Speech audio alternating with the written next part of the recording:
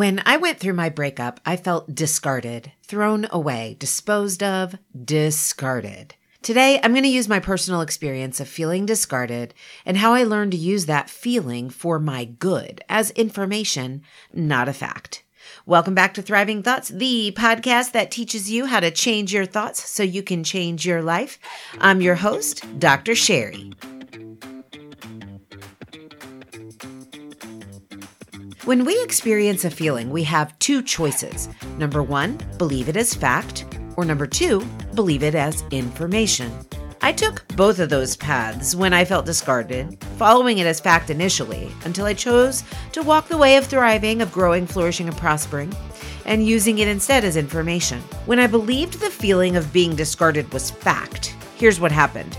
I would think, yes, I am discarded. Well, I guess that means I'm disposable, so there must be something wrong with me. I must be defective. It's no wonder I'm unlovable. That devolved rapidly. And then I would subsequently sink into deep despair, once even crumpled to a pile in the corner of the shower, sobbing after these arrows penetrated my mind and my heart.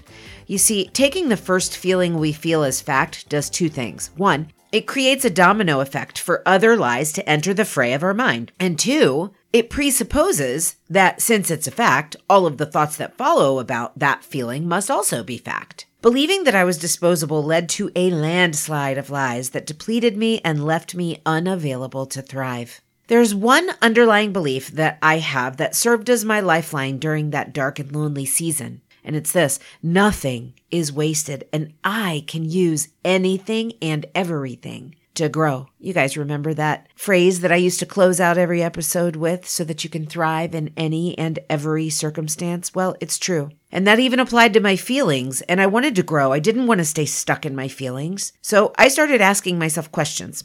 And the first one I asked is similar to that of the Rotary 4-way test, which is, first, is it the truth? Each time I felt discarded or disposable, I began to ask myself, wait, Sherry, is it true? This is an intentional practice I implore you to use. From a brain perspective, when you stop at the feeling and don't permit yourself to pummel yourself with more disparaging thoughts and feelings, the brain stutters a bit. It's like the gears in the movie Titanic on the ship. When they attempted to avert collision with the iceberg, they threw the engine into reverse, and those vast gears stuttered for just a moment before slowly moving in the opposite direction. Give your mind the opportunity to stutter by asking it, wait, is it true? Even if I couldn't wholeheartedly say, no, that's not true at all, I responded in this way: no, it just feels true. It is not true. After repeating that phrase aloud innumerable times, my mind began to recognize the feeling of being disposable as a lie. But I had to create the stutter first. That means exchanging one thought loop for another, which takes intention. I'm a fan of the classic sticky note when it comes to teaching my brain new tricks. The mistake we often make is overestimating our ability to stutter an ingrained thought loop and reverse it, relying only on our quote-unquote knowing that this is what we need to do. In my experience, painful feelings disrupt the knowing. That's also found in brain science, as painful feelings activate the amygdala, a tiny part of your brain responsible for the flight, fight, and freeze responses, say that 5 times fast, and sucks your attention away from the frontal lobe, the one where all your quote-unquote knowing is. It's left behind in the dust. The brain wants to use painful feelings to act fast, act first, and think later.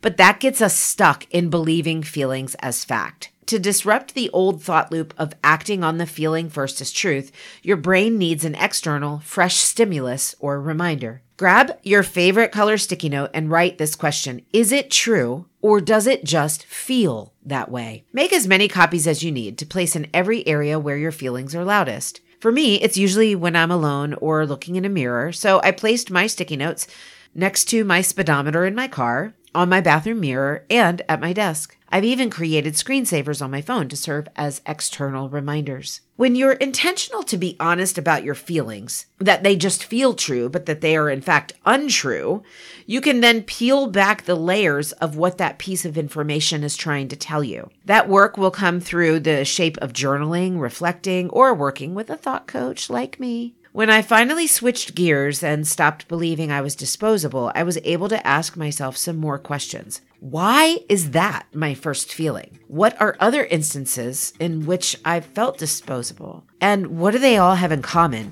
For me, it was always about relationships. When they ended, I felt discarded, even if it was my decision to end it. And that nugget gave me deeper insight. I was placing my value on whether or not someone else loved me. Huge, right? And that set me on a path of understanding how to find my value in myself and through my creator, not the created. It's been a journey filled with trepidation and, yes, sorrow, but that's the work of thriving. And you don't have to walk yours alone. Reach out to a friend who can support you as you peel back the layers to get to the root of your feelings so you can quite literally start feeling better.